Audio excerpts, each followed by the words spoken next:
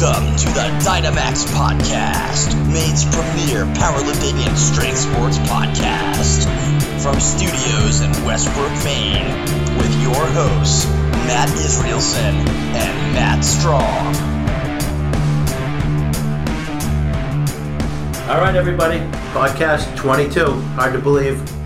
All this time's gone by, and we're hitting number 22. We're approaching that 6-month mark. And we're also approaching the New England Powerlifting Championships right here, Saturday and Sunday. We hope everybody's healthy, strong, and ready to go. We'll see you then. You should be deloading this week if you got any brain cells in your head. Yep. Taking it easy. Stay moving though. Don't hang out on the couch. Make sure you get some reps in. Be active. Do what the Russians do. Go walk, if it's rainy, hit the treadmill, hit the bike, whatever it takes. If you have any questions about any of the weigh-ins, anything, text me, email me. You know how to do it. We'll take care of you. So we've got a special group of guests today. We have our second returning guest, Doc Brown. Yeah, unfortunately, you're not the first one to come back twice.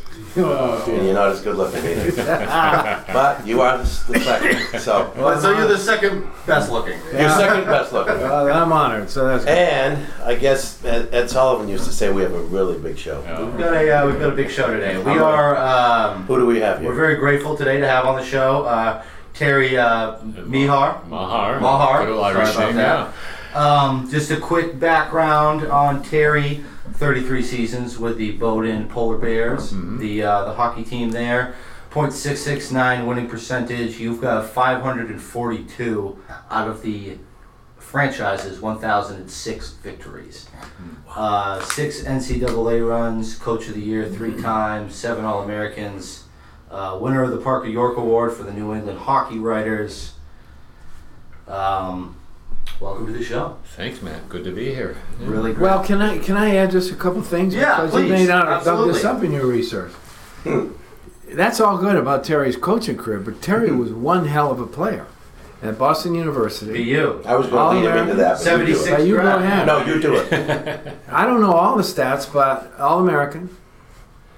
He can tell you about their record there. He can tell you what it was like playing in those days for Jackie Parker. If anybody knows about Jackie Parker, college hockey fans, that's like saying he played for Newt Rockne of your football player. Yeah, so Jackie Parker at Boston University, who retired, I think, 4 or 5 years ago. Jack retired about 4 years ago, correct? And near the end of his career, the last, I don't know how many years, they started to develop powerlifting and the Mike Boyle. That's what we want to go with this and see a little bit about that, and with hockey, with BU and Bowdoin. Right. And also, I think your brother played at BU? My brother played at Boston, but 2 of them did. Rick. My brother Tony was on the national championship team in '78, and Rick played 4 years, and Rick had a long NHL career. He finished up as the captain of the Blues back in the late 80s. His brother played 11 years in the NHL. I talked to him. No kidding. And he got a long career, and I think a lot of things you're going to talk about this evening, and the reason he was able to play into his late 30s was conditioning and diet and paying attention to it. And hockey traditionally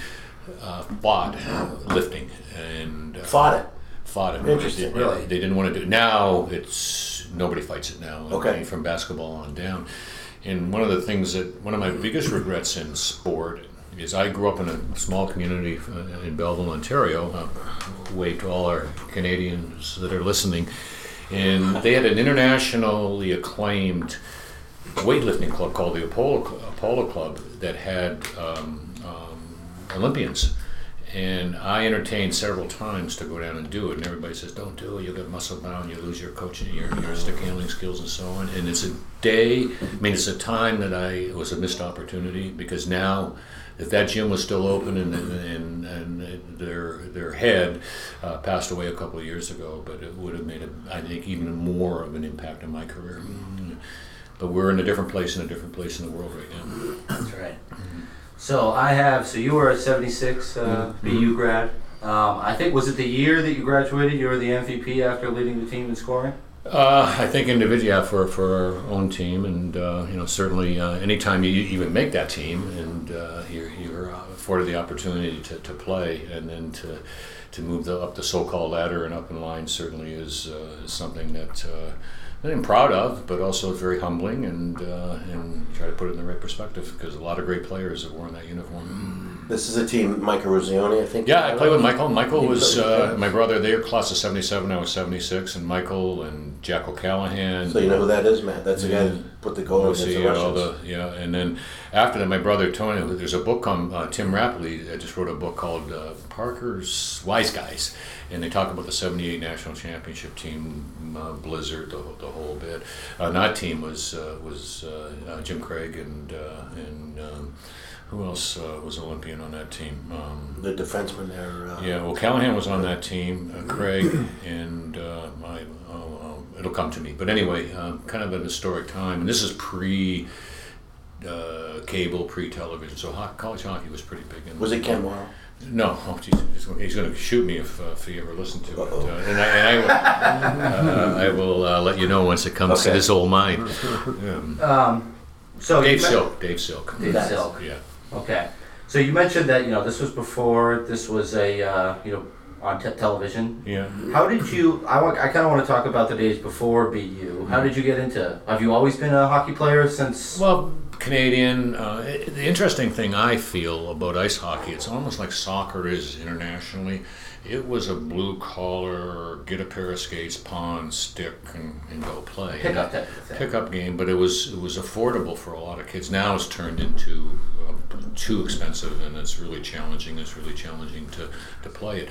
But it's interesting but that's what you did. And then if you couldn't get into the one or two rinks in town, you played on the bay. You played in different areas. They would shovel off the bay in quadrants, and all these kids would play games on natural ice, and so it was a blue collar sport. And long winters, if you don't get out and do something. Exactly. And the old TVs, you remember the TV guy coming up every week to change the tubes and so on. That thing where they go dead at night. So there wasn't a lot to do.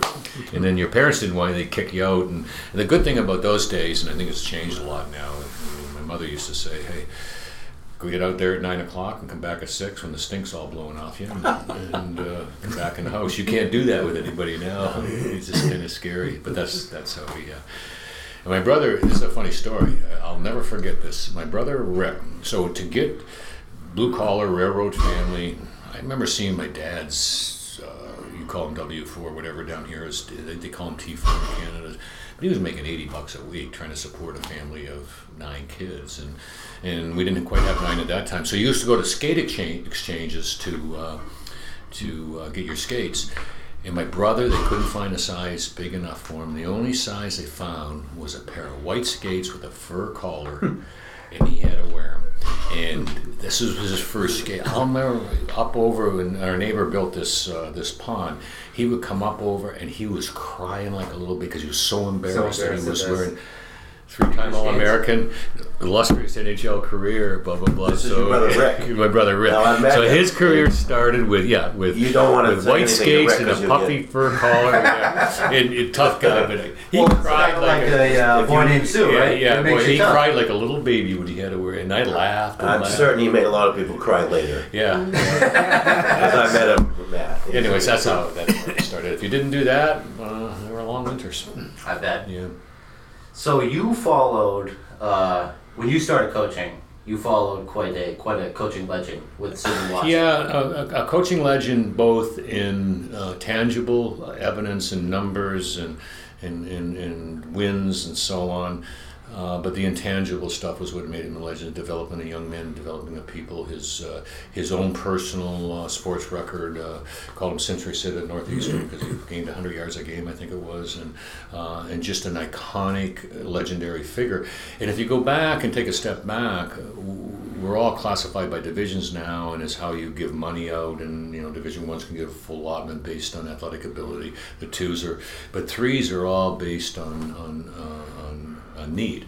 And so but back then they all morphed together. All these teams were playing together. So this is they were the leaders, they were the caretakers, they were the ones that advanced the game, the Charlie Holtz and the Sid Watsons and that group, and very much a legendary. And Doc Brown played for Sid. I just want to add, he was the captain under Sid Watson. Yeah, that was something that I was talking to Maddie about a little bit before the interview. Is how do you guys know each other? And that was, I assume, from... Well, it happened, and like all things, and Doug can speak obviously on it, but what happens at a lot of places, special places like Bowdoin, you kind of go up and you go like this, and alums, and life gets in the way, and then you reconnect, and just by timing and Doug's professional expertise and where the program was, and just us kind of hitting it off, and we developed a relationship, and then Doug became our team doctor, and that in itself is something, but it's just not being a team doc. He was very instrumental in young lives. He was a mentor. Our players trusted him tremendously. He brought value outside of just the clinical stuff that you do on knees and elbows and shoulders, and he became another coach, and for that I'm forever grateful. Yeah, because you know, in your original interview, you mentioned that athletic training wasn't very popular at this point. Yeah. So, was there any resistance from players as far as like, we don't need him here, or were they totally receptive? No, I think it was the opposite. I think they were grateful to have somebody who had a real interest in sports medicine, who knew what they were doing, and who was dedicated to being there for them and being there, day after day. If they ever had anything come up, then they could call on me. And so I think it really worked for me in that sense, because it was a fulfillment of my professional goals, which was to be an expert in sports medicine, but to be involved with a team in a close relationship. And so Terry basically welcomed me, gave me the full run of the place, if you might say. Invited me in the locker room anytime. It was that kind of thing. Yeah. And I think it's important to add this. I don't know, and you can comment on your sport. I'm a big real-time believer. Decisions are made in real time when the competition is on, when the game is on, when all heck is breaking loose around you. To be able to do that and do what's in the best interest of the athlete, both in either shutting them down or allowing them to continue to play. So, and Doug was outstanding in that area. And right now we're getting in a spot where maybe we're yielding to being too conservative and pulling people out too early and making that decision. And I use the old quote, it's just a bee sting. You can play. If it's not, and Doug had that ability to make those decisions, and that's a real hard thing to do, because every time you make a real-time decision, you're making risk, and I think coaching's the same, and probably when you're doing your lifting and coaching, it's just, can you do it when the clock's on in real time? And he was outstanding. And pressure's on. Yeah. So back to Sidney Watson just for a second. So obviously, for those who don't know, they named the hockey stadium. Rightfully so. And Bob White, a former goalie of Bowdoin, who, funny, he was part of Bain Capital, and he was Mitt Romney's campaign manager, and he was the lead gift donor to Watson Arena, and he played under Mr. Watson and Coach Watson, and I think that's one of the reasons it was the right thing and the right name to do. But the funny thing about that is Bain Capital tried to buy the NHL, the entire NHL. I don't know if you guys remember that. So Bob White, they tried to buy the entire NHL, really? Bain Capital, and that's Mitt Romney, the whole group. And I thought that was one of the greatest moves. It didn't happen. Right. Yeah. Imagine owning the entire NHL. That's a bit of a power move. I never knew that. Well, I didn't know that. So how was the first season of coaching following Sid Watson? Was it nervous, or how did you know that you were ready for the job, I guess? How did you feel that? One thing about youth is you have that hubris, that arrogance, that confidence, that cockiness that you just go do it and you believe you can do it. But I hope I was smart enough to recognize, I'm moving and progressing and moving forward, but paying attention to time-tested concepts and ideas and so on. But where I was most fortunate is Sid, Coach Watson, was the athletic director, and we communicated daily. He came to all the games, and he was really good. Even after he was acting, and the players that played for him really respected him. So he was there. But pressure's a funny thing to me. I don't think it's hard to be successful in anything if you don't have a little bit of fear, whether it's fear of failure, fear of this. But pressure, if you don't embrace pressure, and pressure isn't a tool to motivate and get you going, I think that's going to be a void. And I've always felt anybody puts more pressure on me than I put on myself, I'm probably in the wrong profession. So I had that cocking. Okay. And it's funny about how it goes, and I don't. Maybe I should say. No, maybe I'll say it. Say it. My job when I started, I couldn't believe they paid me for it. Really? Yeah. Okay. You're just that passionate. The middle third was okay, and still. At the end, they paid me enough, but in the beginning, I can't believe they're paying me to do this.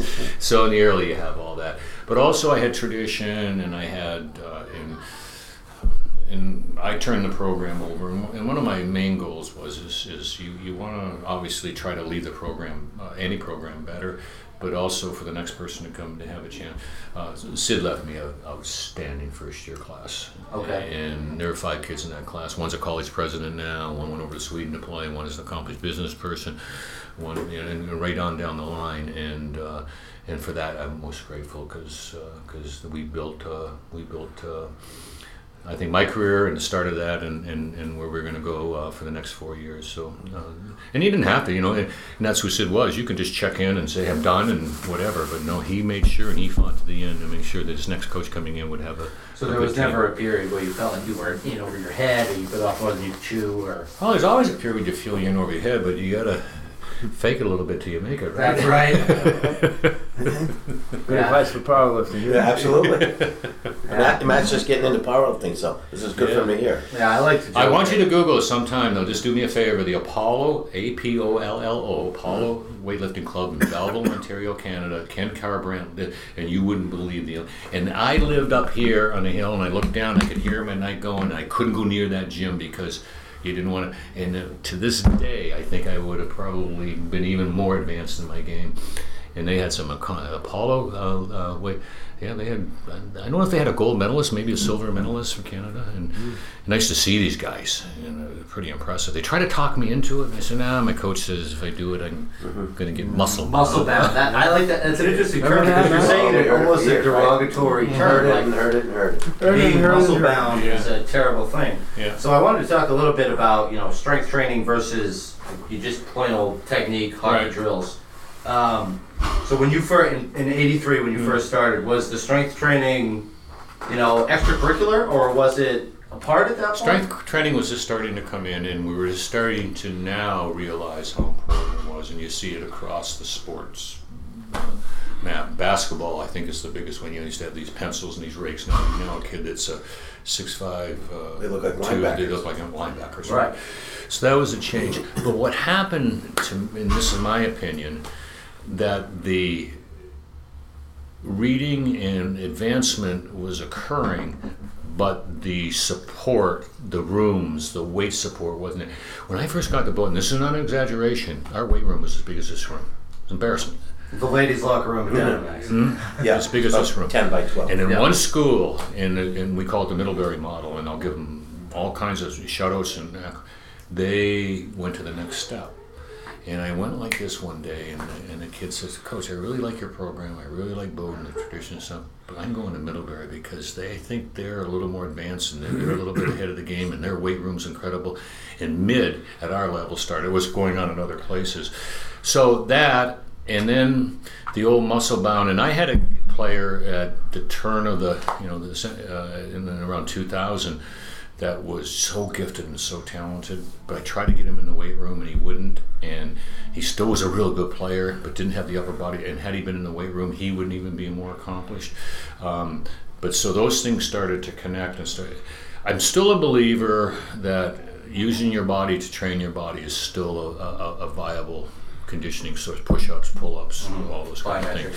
But I think, and you guys can talk, when you talk about fibers, red fibers, fast fibers, slow fibers, and you go through the whole thing, the weight training is really important. Now, how dynamic you are, how speed you do it, the weights, all those things is important. Yeah, I mean, one of the things I always wanted to ask you, I never bothered you during the games. It's the only time I saw you. I didn't want to ask you any of that. But what was going on up at Bowdoin for a strength program during your time? Yeah, I don't know. Say towards the end. I don't know. Very little, and you knew it, and you knew and we didn't have any. Now we have a guy that came from Arizona who's a professional trainer who's outstanding. Right. But he's even overwhelmed now. He's doing 32 sports. So there was no Bowdoin strength hockey coach. No. Okay. So he runs a hybrid pro. He'll have maybe lacrosse, football, everybody together and does it. And he's just overwhelmed. He's outstanding. He's excellent. But he can't give enough attention. And he needs 3 or 4 more people to do that. But it's all resources and prioritizing and the whole bit. So those last few years, that was about how it was? That's about the last 2 years. It was much better. My last 5 years it was really good. Right. But before that, it was like you're trying all these different things. Okay. You knew it and you couldn't get it. And then we were bringing weights into the locker room, and kids were just doing benches and stuff. And so we were in the dark ages, but people knew that it was changing and changing. And Olympic lifts weren't even. What's an Olympic lift? Right. Back in those days. So. Terry, I got to follow up on. You obviously had a great chance to observe different guys, different people coming in your program. Can you think of some great examples of kids who were doing it on their own? They had used their summers or whatever, and they came in and you went, wow. Oh yeah, I've seen that in several on cross. Yes, and wow. And then you start talking to them. They're in a gym in a more urban setting. They got more access to it. They got better coaching and so on. You go, whoa! And it was.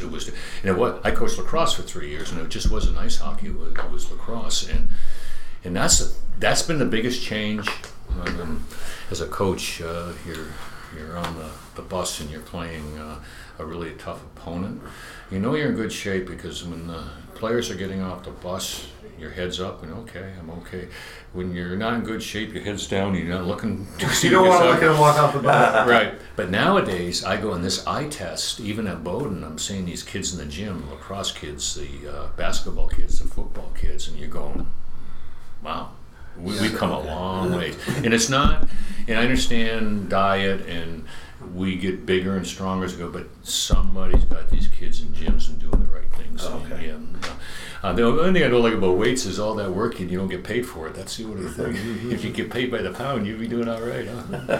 Have you seen some kids that in a 4-year progression,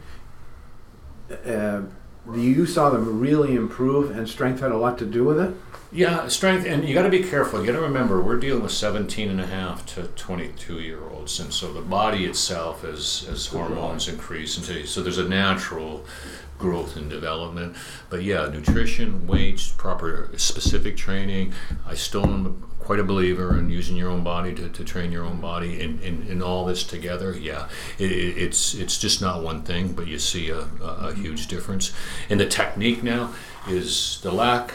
I mean the less injuries. The biggest thing I felt, and this is anecdotal, so I got to be careful. I could have somebody calling in and saying this guy doesn't know what he's talking about. However, I'm a big believer that what we were doing in the early days and the imbalance between quads and hamstrings were causing major groin tears and problems in our sport. We figured it out.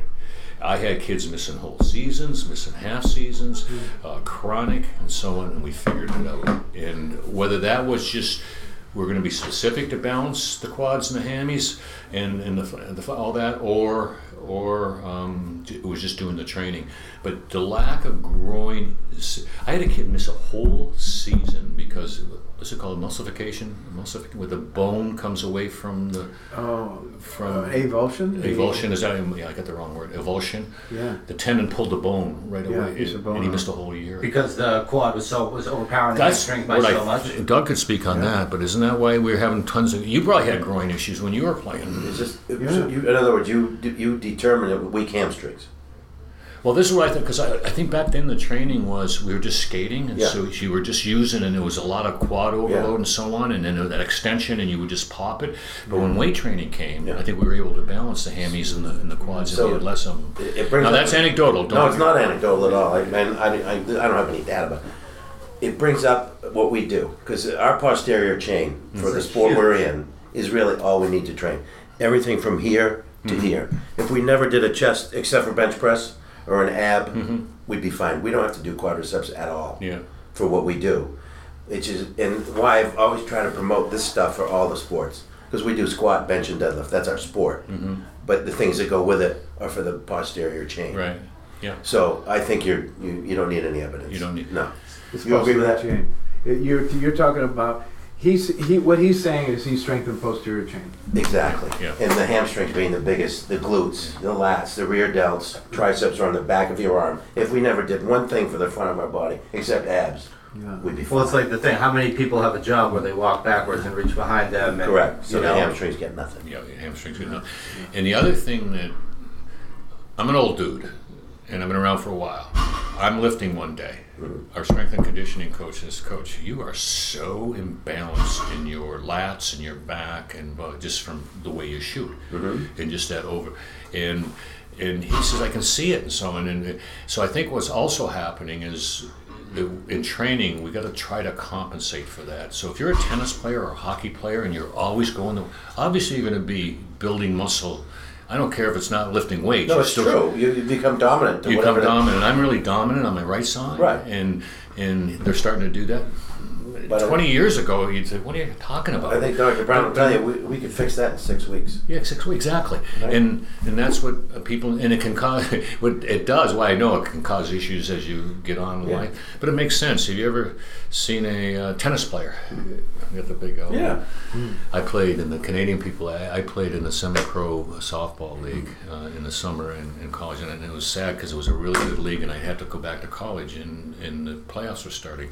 I think in my summer fast pitching, it was huge. We'd have 2,000, 2,500 people at a game. It was big time. Yeah, a tennis match? No, fast pitch softball men's. It was huge in Canada, huge, and I think it's fallen off a little bit in like 25. And we had 6 world champions, and I think our 5 or 6 in the league at that time, and it was good. I played in a 26. But there's this legendary guy, Pete Landers, big guy, and he kind of a mercenary. He's like a 6'6" guy, lefty, and then in softball, they're only like 40-something feet away, and they step. So I remember the first time I went to bat against him. I look out, and there's this Greek guy, this monster. His right arm looked normal. His left arm was like this because Popeye pitching all the time. And there's another side on that. So we're playing in this town called Oshawa, and I'll never forget it. They pull the pitcher, and they bring this guy in to try to hold. And the people in the stands are giving me a hard time. This guy's gonna put one in. This you've never seen. He's gonna be. So the guy Larry Mavity, who people may know, but was a legendary sport, and he's Terry, you'll be all right. You'll be all right. I said, I know, Mav. I've never seen the guy before. So I'm up there. It's this big guy, big arm, throws probably 100 miles an hour. You're just kind of guessing. Right. He throws me a changeup. The first time I've ever seen him. This lollipop comes in. I hit a line drive right up the middle, and kind of the crowd didn't know what the heck. But the guy gave me a gift. This world-class pitcher throws me a changeup on the first. But he had this giant arm. So going back to, I think you're seeing. Yeah. You got to compensate for that. And all we need is what, 6 weeks? We'll balance them all out. Yeah. Look at him. Yeah. Well, I think it might be counterintuitive for a lot of people to train what isn't used. I think that maybe like in the beginning that was, okay, I'm going to use my quads, therefore I'm going to train my quads. I'm a lefty pitcher, I'm going to train my left arm. Yeah. I'm curious, what were the first hamstring exercises that you were doing? Because you're talking about using your body weight, and I mean the hamstring targeted machines, like the glute ham, they're brand new. They're relatively new. Yeah. There are some other, like you get on your stomach, you can do the curls. The leg curls. That's all we really had outside of your own plyos and your dry land training stuff, but that was it, and you were kind of guessing and so on, but that's how you did your It was more of a mystery than it was. It was more of a mystery. It was guesswork, and that feels pretty good. That was tough. I failed there. No coaching. Now, coaching, I think, people have said it's all about the player. I understand that. I think coaching is incredibly important, and I don't want to be self-serving. But coaching makes a difference. It makes a big difference, and now you get into what you guys are doing. I think makes a huge difference.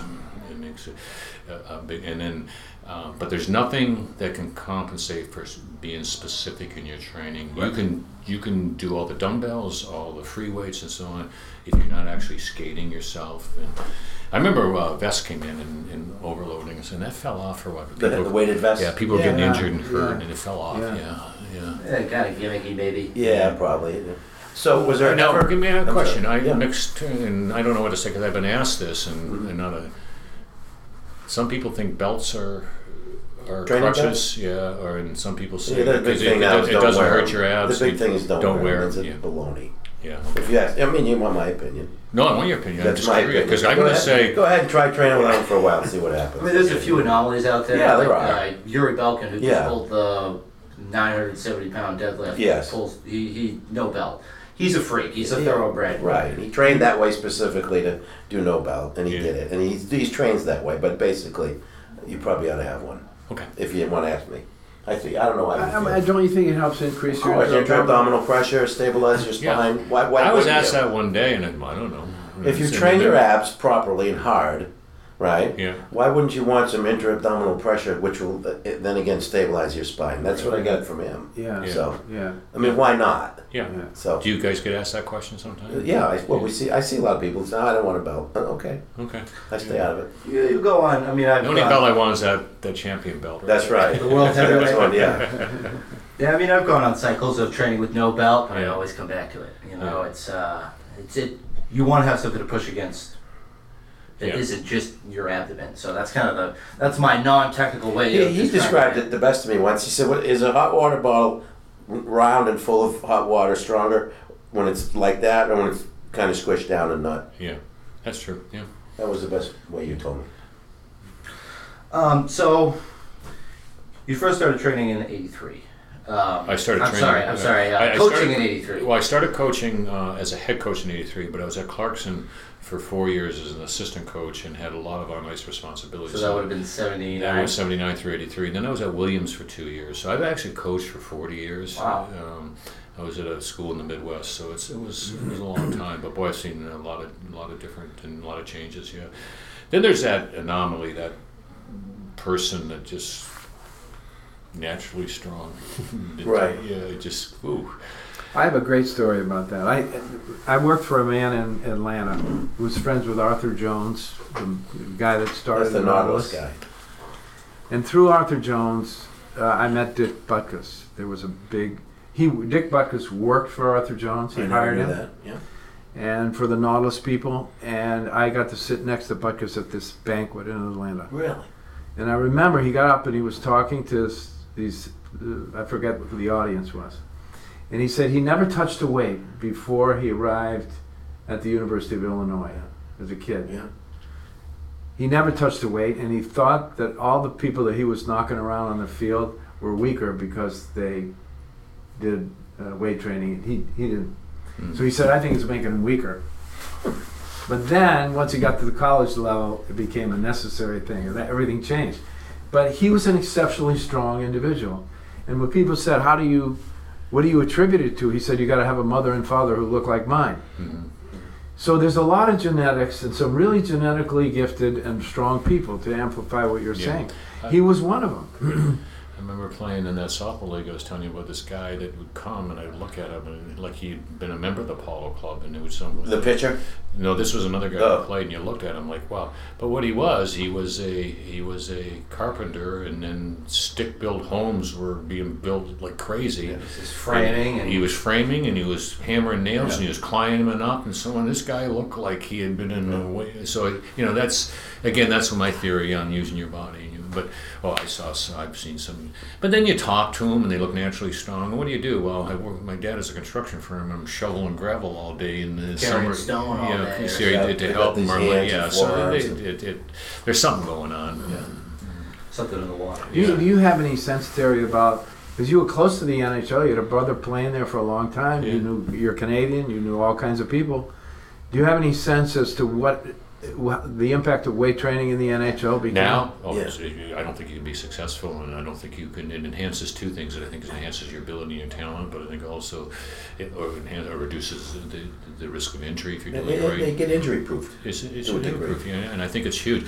But I think the cut, when it really started to change, is when they started investing more. My brother played in the NHL, probably making $220,000 in 1989, which was a decent contract. 3 years later, guys are making $1 million, and he's like, he would shake his head. But when that started to happen, and they're investing all this money in these, and I think this technology thing started to change. But my brother played, because he paid attention to nutrition and conditioning and so on. But pre-89, it was kind of hit and miss, and people were doing it, and they were kind of floating. And there's that Apollo Club in my hometown sitting there that people didn't want to go near. And then once they got rid of this muscle-bound theory, things changed. Yeah, that was around for years. That probably held a lot of athletes back. I think so. Yeah. Tiger Woods did a lot to bury that theory. I think so. Yeah. He was an avid weight trainer. He's got a crazy bench. It's like 385 or something. Yeah. Yeah, he can move weight. I'm dating myself, but I remember playing Little League Baseball, 10, 11 years of age, playing 3 games on a 100-degree day, and you're going, they wouldn't let you drink water because they loaded you. And it was worse than drinking. I lived through that too. Hmm? Yeah. Stupid. That's Ridiculous. Doesn't that sound crazy? And they gave you salt tablets without water. Yeah, without water, yeah. How about those days? Brilliant, right? Yeah. So one thing I wanted to ask you was, what was the biggest culture change between the people you were actually coaching between when you first started and your final year, as far as how kids acted, how they because obviously social media became big. I'm asked that question a lot, and I don't think there's much change. I think they're the same as they are. That demographic hasn't changed. But what's happened is it's deeper. There's more good players. There's more well-trained players, and so on. You think because of the coverage, you get the to find coverage those, and the kids are playing. But there's a lot of kids. But to still get those elite kids, it's still really hard to find. But I don't think they've changed much. But where they've changed, where everybody has changed, is what you're putting in your body. Back then, people, and they even do now, we used to get $6 a day to give to our players to feed them in like 1985. So those kids, when they were here over break, had $6. They'd have to go down and buy spaghetti, and they're putting ketchup on the spaghetti. Mm-hmm. And so they were just, and I was given. I don't know what the per diem was. We'd have to stop at McDonald's to give them enough calories for the amount of money I was allowed. So we were putting Whoppers or Big Macs and fries into these kids just to get the calorie level, because we didn't. That's all changed. We have pregame meals. We graze on the bus. So I think that's been the biggest change. But we've provided that to them. But have kids changed? No. I think the pressures are greater. Technology is, kids are pretty well versed and so on. Yeah. But there has been an upward flow in academic performance and the academics required and the pressures. Yeah, that's just natural. I always said the goal of a college should be to make their former grads look a lot smarter with the current group. My goal as a hockey coach was to make the guys that graduated 20 years ago look real good, because that's how good the program was. And I had a kid come to a game, I think it was at Babson, who played for me. And he's there with his wife in the games room, and she says, and he didn't play a lot, but he was a decent player. And she looks at him and says, "You played here?" And he says, "Yeah." "You must have been pretty good." The goal is you want to, but I think we've gone up. But now, have they changed? Not much. Alcohol is still a challenge. Of course. Young kids don't see it as and I don't even know what it does to them, to be honest. Is it more in the? I was in college recently. Do you have more of an issue, I assume, with the freshmen and the sophomores, or is it the opposite? No, but I think drinking and drinking a lot of alcohol is part of college life, and athletes are no different than the other students. They do consume a lot of alcohol, especially after a game. We had people had the 48-hour rule, and you can't drink, but they consume. And I don't know where I am in all that. And everybody says that the research says moderation, but after that, where does it go? But young kids, they have that miraculous way of digesting and pushing through. Yeah. I think the biggest mistake a lot of people have made in coaching is pushing people too hard and not letting them sleep and get their rest and getting them up early in the morning. Just to try to over-discipline them? Over-discipline them. And if you're not resting them and you're not giving them the proper hydration, I think you can cause a lot of issues with your athletes.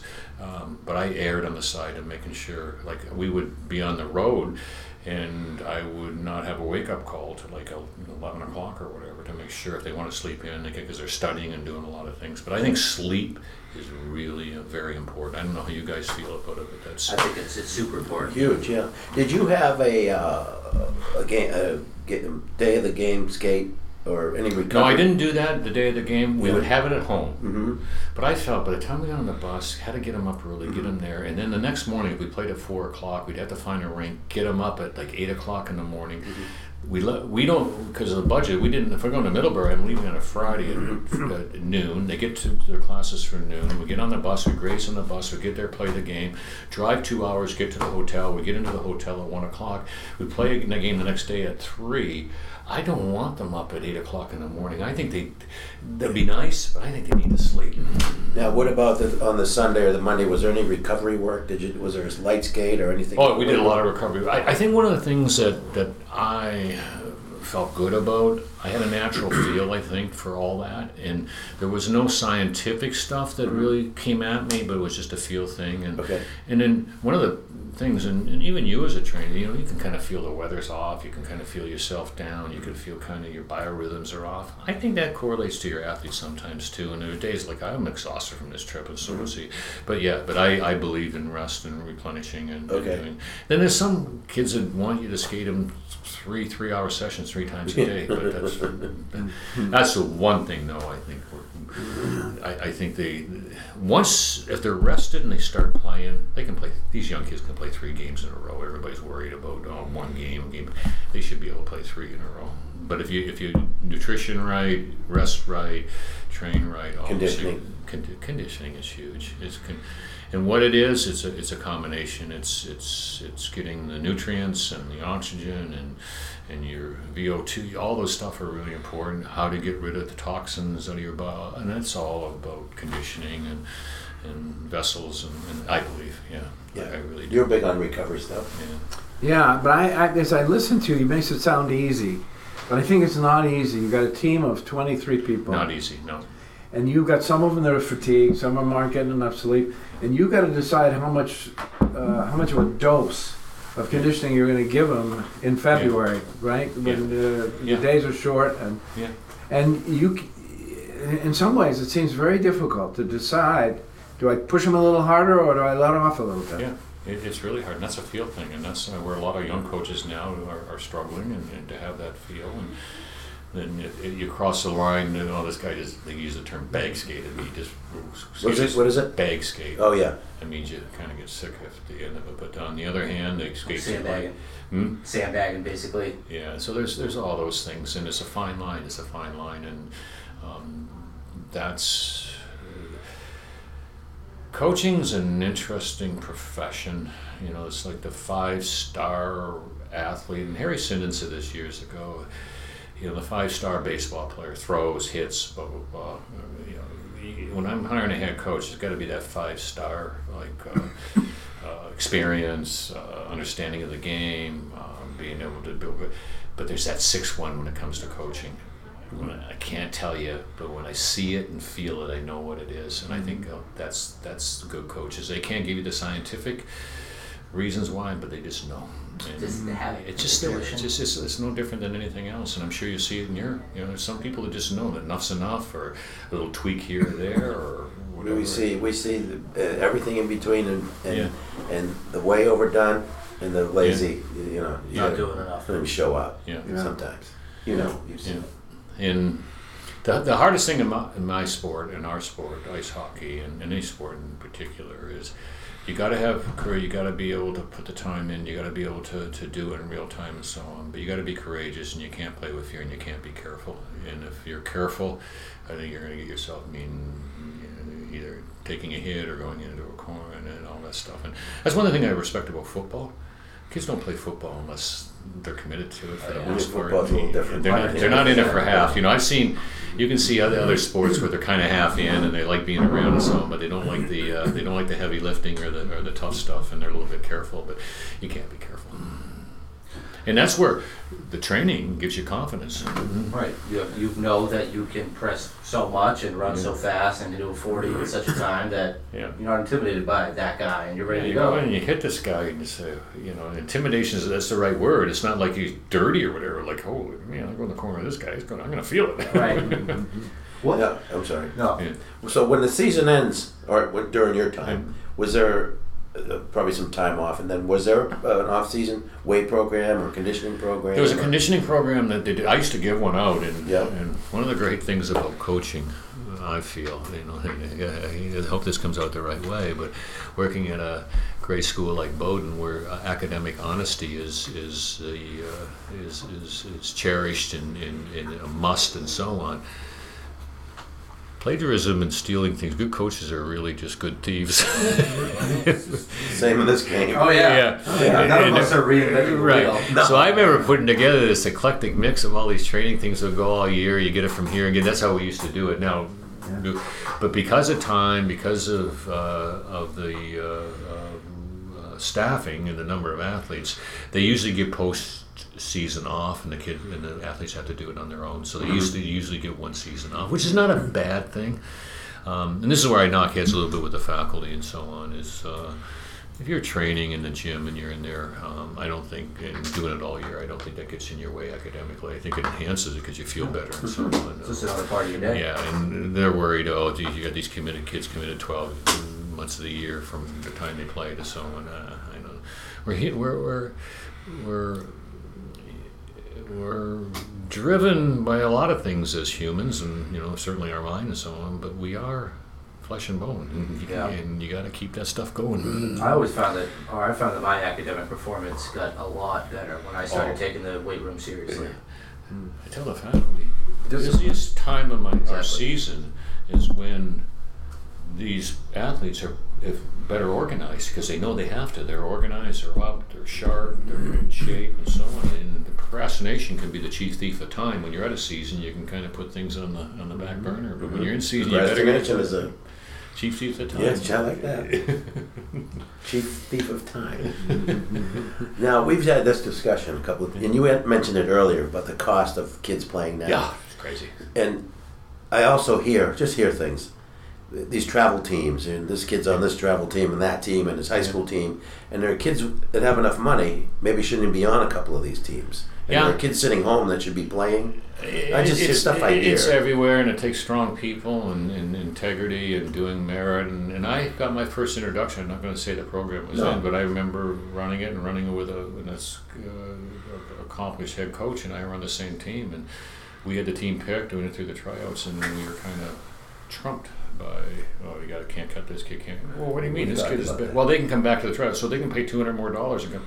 And I never worked for that camp again. I never went back. But yeah, you're going to get all we've talked about that a few times. And you're going to get that, and that's one of the dangerous things in sports. And that's, I think, one of the things that leads to entitlement, because he was on the AAU, blah, blah, blah, blah, and he can't play for your basketball team or hockey team. Right. I think you see it in just colleges, period. Kids who really shouldn't be going to Dartmouth. Well, their father was an alumni, and they made this donation, so we're going to let them in. Where there might be someone who's busting their back twice as hard and doesn't. And that's one of the things. We had some wacko parents to a degree when I grew up playing, but your parents didn't really go near the coaches, and if you weren't playing, work harder. And you didn't even need to hear that from your parents. You just okay. Yeah. I remember a young man was questioning how much he was playing for us and whether we were doing the right thing, and we didn't know whether the puck was stuffed or blown up that old cliche. And they're coming at us and so on. So my assistant coach says to him, "Ray Bork," and the kid says, looks at him, and the coach, my assistant, says, "Do you know what Ray Bork is?" And the kid says, "Of course I do. Do the Blue Bruins play Ray Bork?" And the kid says, "Of course they do. Do you think we're stupid? We're going to play the best players." I'll never forget that. That's pretty cut and dried. The kid, okay. No beating around the bush. So I got a question for you. What is... for people who are looking to become a coach, whether it be for hockey or powerlifting or basketball, what kind of advice can you offer them as someone with over 40 years? The best advice I can offer is if somebody has tweaked you, and one of the things, I had a couple of coaches grab me as a player in high school and so on and said, "You ever thought of education or coaching, and this would be a good profession?" I'll never forget those kind of tweaking and mentoring, and it kind of stuck with me. But the hard thing in coaching is there's few jobs, and the competition is pretty significant, and it's a lot of macaroni and cheese days. They're getting better at paying these young coaches in the entry level because they don't make a lot of money, but it's getting better and better.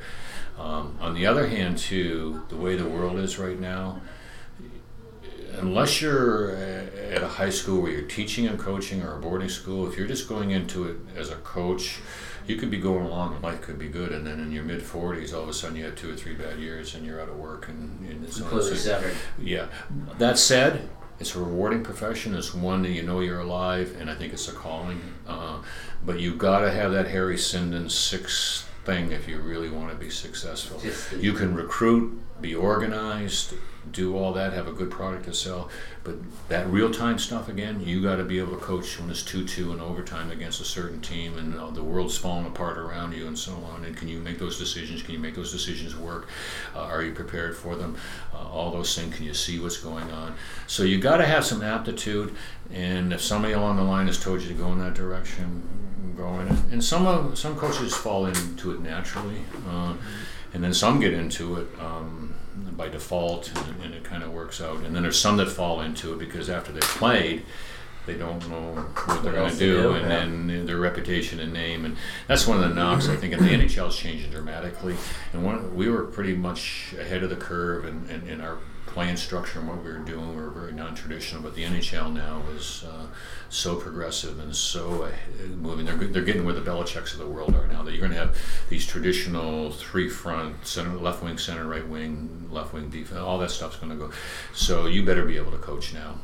But you got to be able to sell. The other thing too, if you can't sell, you got to be able to sell insurance, a product, and so on. Because if you can't do that and don't have that natural ability, you're not going to be able to sell your product, which is your playing structure, your system, your technique, and so on. You got to be able to sell, and they got to have buyers. Yeah. Be able to close the deal. Yeah. Very interesting. Yeah, I used to always say to the place, an old cliche, you know your ABC guys always be closing, always close the deal, and yes, and I think that's really important. When you were coaching, Terry, were there other coaches more senior than you? They used to kind of keep an eye on. They were your go-to people for to know where the next level was, or what you ought to be doing. I'm part of that Parker, Jack Kelly coaching tree. The BU coach, Jack was up at Colby. Yes, that's important. A lot of them motivation-wise, but there's a lot of coaches don't have the complete package. And getting back to that Sidna 5, they don't have the complete package. There's a void there. But I always thought, and you saw it change 10, 12 years ago when what we were doing, I'm saying, everything else now, the Belichicks of the world, everything, the demand, the Dutch, what do you call that, soccer, where they were playing in these little circle groups. What was it called? The Dutch and the innovative guy just passed away, I think. I can't tell you. Croy, yeah, didn't he just? I'm not sure if he passed, but Total Croy. Soccer, whatever it was called. Yeah.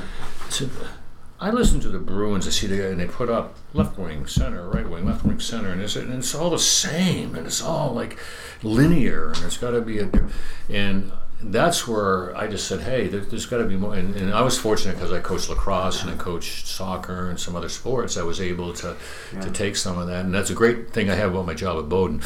People ask me, what do you like best about your job? And I used to say June and July because you were off. But now, I mean, it was total creative freedom in what I did and what I was able to do. But the old guys and the mentors, they were pretty meat and potatoes. They were pretty. I remember a guy, a great coach, a legendary coach, when I was playing minor. I might have been a midget coach, and we had to be linear. We had to be in our line. I'm a right wing center. The center would angle, and the wings would go up and down. And I'm like, geez, the puck's there. I'm going to go get it. I'm going to go out and all the Russian stuff. And the guy would yell at me, you get out that wing one more time, I'm putting a pulley on those boards and tying you to it, so make sure that you stay in your lane. And I'm like, but as far as motivation and the game itself and just the nuances to the game, they were really good, but they weren't really advanced. But again, mentors, and Sid and Charlie and Jack and all those guys. But they what was new then is somewhat old now, but never throw away your skin, your old ties, because some of that old stuff will find its way back, right? Was there a specific coach that got you to kind of think outside the box, or you just recognized that it was meat and potatoes, very linear, and you thought it was others who had done it, but I was like, Mine was more out of a need, and what's the greatest mother of invention is necessity. Necessity. And I'm saying, okay, traditionally we're left wing, center, right wing, lefty, right D program. So if I'm graduating 5 athletes, and I'm graduating a left wing, defenseman, center, left wing, you would bring that particular position in. But I'm saying these admissions tips and the admissions supports are really valuable. And my left wing recruit may be, and my right D recruit are even, but my center recruit, my other D is 3 times the player as the center. I got to find a way to bring the right D in to play in a non-traditional position. That's so why you kind of recognize it. I recognized, it was necessity being the mother of invention. I did it, and then it just took off. And I had some ideas and concepts myself, and I knew playing against linear teams and so on. I said it's going to give us I'm a big believer in competitive advantage in coaching within the rules. I'm a huge believer in that. What did I have? I had that dilemma, so but I also had very bright, motivated kids that I thought could understand and do that. But sometimes, Bowdoin, they can do advanced calculus and all the theoretical stuff, and they can't figure out basic algebra. But I never figured that's an interesting one. But it did work, and but yet I couldn't. I don't think I could have ever had that creative freedom had I not had a degree of stability in the program for a young. Because anytime you do something new and you're cutting edge, if it doesn't work, everybody wants to, and you get all the critics and so on. And I said, okay. All right, so you're playing a trap, you go to something else, or the trap's not working, and you just keep trapping and trapping and trapping. It doesn't make sense to try to do something. So that's where it was, and it paid dividends. It did work. And what I found was kids playing a center position were just okay. Putting back in some of the 3-back stuff we did, they became all dynamic player. We have a kid that's until last year kicking around the HL was a traditional front guy. I put him in the back position in our 3-back offense, and ended up having an illustrious AHL career for X number of years. So, but that's the fun stuff. That's hard in your sport to probably, but you can be creative. Well, no, I mean, that's what edge is. I mean, that's the we have a lot of different stuff.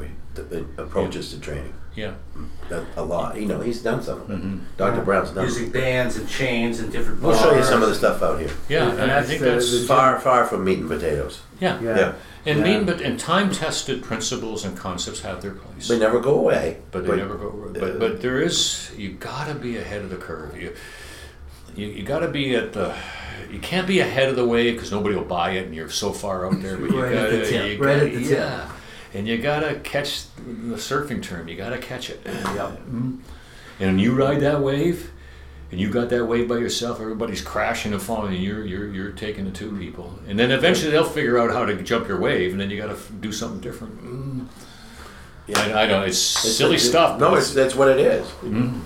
So I have a final question for you, Terry, if you're open for it. This is a question I asked a lot of the guests. So I think this will be interesting also because you've retired in the last 2 years. But I believe I asked you this question. What is something that you've learned in the last 2 years that you think everybody should know? What have I learned in the last 2 years that everybody should know? Or maybe, in the last... He always gives one tough one. Yeah, that is a tough question. That's an interesting question. But the game's a lot easier 15 rows up in the stands than it is down on the bench or on the ice. I've found that. I love that. What have I learned? I think it's more confirmed that it's a process. It shouldn't be the end result. It shouldn't be the gold medal and so on, because it'll all take care of itself. It's trust the process and be patient in the process. And I think that's just compounded that and confirmed that belief. Over years, it's just... Yeah, and you got to trust the process and don't make it... You're not a failure if you don't reach, if you're not a gold medalist and so on. It's trust the process, because that stuff will take care of itself. But again, probably the most interesting thing is how much easier the game is 15 rows up than it was on the bench or the ice level. Excellent. Every time we get a better answer. Right. Excellent. So thanks. This has been great, guys. I love what you're doing. And so I wanted, when he was playing, what were your years up there? 68 I finished. And who was that, the woman that used to get us the tickets? My father and I used to go up there. Mrs. Joe Kamen's wife. I was, 9 or 10. And he was, the Bowdoin College ticket was, it was hard to get. Yep. My dad would bring me up there for those games, and that's one of the inspirations I had to start playing hockey, because basketball wasn't working out for me, and I kept playing after high school for 1 year, but I opted for football. Yeah. But that was you guys were one of my inspirations at Bowdoin College in particular, watching that. Oh, they built a program. But I will tell you a funny story. And he was a captain. He was a captain, yeah. And Doug is a two-sport athlete, all the way. And although I'll tell you one good story. Terry, you don't mind me telling this, needed to have his knee operated on. No, so he came to see me as a surgeon. And I said, well, I think you need surgery. And he said, okay. He said, I got to say this. He said, I looked at your statistics, and I think you've got 12 points in 4 years of Bowdoin. He said, I hope you have better hands as a surgeon. That's okay. Yeah, I said, I hope your hands are a heck of a lot better in here than we're on the ice. And this is tough. It illustrates there's a lot of comedians out of work because of it. He goes, all right, touche. We're going to put you under, but when we put you half under, we can ask you all, and you're going to tell all your life secrets and your stories and so on. And so, yeah. Well, listen, I want to thank you for... Thanks, guys. Listen, for about 10 years of winter nights up there with him, watching the best hockey around. This guy let me in, on the ice, essentially, on the bench. And in the locker room and in the training room, so thank you, Terry. Man. And, you didn't know me from anybody. Oh, no, I appreciate thank you. it. And I think that stuff's really important. And I love it. But keep what you're doing. And I don't know if you got enough time, but I think it's critical to say this. As an old dude, I have found the wonders of weight training. Like my hips were bothering me. I was having some issues. I started to do some flexibility in my ankles, some flexibility drills. I had a test that our guy gave us, and if you fail this, we have our athletes do this, blah, blah, blah, relative to your squatting. And I'm doing squats now, and as I started to do them, my hip pain and my flexibility and everything is trained incredibly. And it's like, talk to Doug about it. We can take this Medicaid, do this, we can do, but it's been outstanding. But it's a process. It's just you got to start somewhere. You got to start somewhere, and I'm only probably doing 45, 50, 120 pounds. It doesn't matter. Just their range of motion is going to make you feel better. Right. And there's a Dynamax membership waiting for you, Terry. There we go. Anytime you want to. Yeah, we're going to go out and take a look at it. But look up the Apollo Club. You guys will be shocked. Say that again one more time. Plug that. Apollo. Yeah, it just the moonshot. Now these guys lifted and didn't play hockey. Is that correct? These guys, no, they just lifted. Yeah, and I knew a lot of them, and they were great. And the whole, the Barretts and so on. These guys are, and you're looking, geez, if we look like that walking and going on the ice, people would be running. They'd get on the bus right away. But don't do it because you're gonna be muscle bound. Muscle bound. What's that old? You guys that know. I don't know if you know the... Let's bury that tonight. Yeah. The Blasters. You ever heard the Blasters? No. A great group from... I love their music, but they had a song called Trouble Bound. I think of it all the time when I hear it on my phone. It's muscle bound. And but these guys were incredible. Yeah, you Bob, the watch. You'd be shocked. A gym that was just in a garage that they just made work. Well, I've known a lot of good Canadian lifters over the years from the Worlds and stuff. Yeah. We got to invite Terry to be an honorary guest at one of your weightlifting. He would be shocked. Well, we're putting the New England's on this weekend, so. You would be amazed. In the space next door. Oh, wow.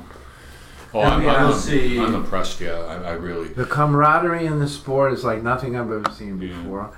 The spirit of a kind of a shared challenge. Everybody's here to try to see everybody do their best. He's an official lifter. He's been in a meet, in a sanctioned meet. He's also been a coach. Pretty doggone. Another technical question, you guys. I see people lifting so much weight. The compression has to be incredible. Not bad. I don't know. I can't. I don't know. What do you think?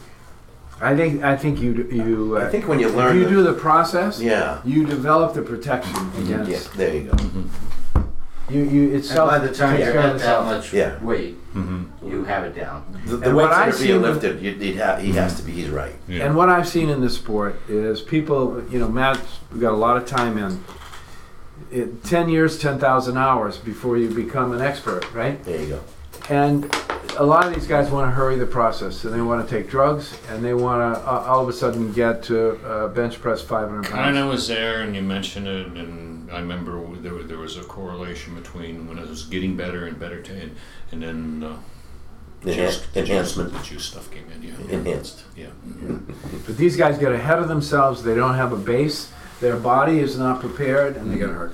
Yeah. I think How the many ego times- gets there, and people start to think, well, I'm such a tough guy in my head. I deserve to bench 500 pounds in 3 years. Well, no, it's not going to gonna take happen. 10 years to get there. We had a young kid, he's in here now, I'm not going to mention any names or even poundages, but he told one of my best friends he's coming after his particular poundage. It took this guy 20 years to get. He's got about 2 years in. Yeah. He'll be injured.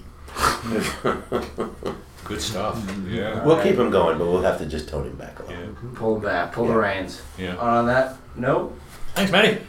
appreciate Thanks, it. Matt. Thank you so much. Thank you again. Yeah. You're welcome. You're This welcome. weekend, November 11th and 12th, New England Powerlifting Championships. See, I told you it'll be a lot of fun. Did we talk too much? No, how long did we go? Well, over an hour. We don't often go too far.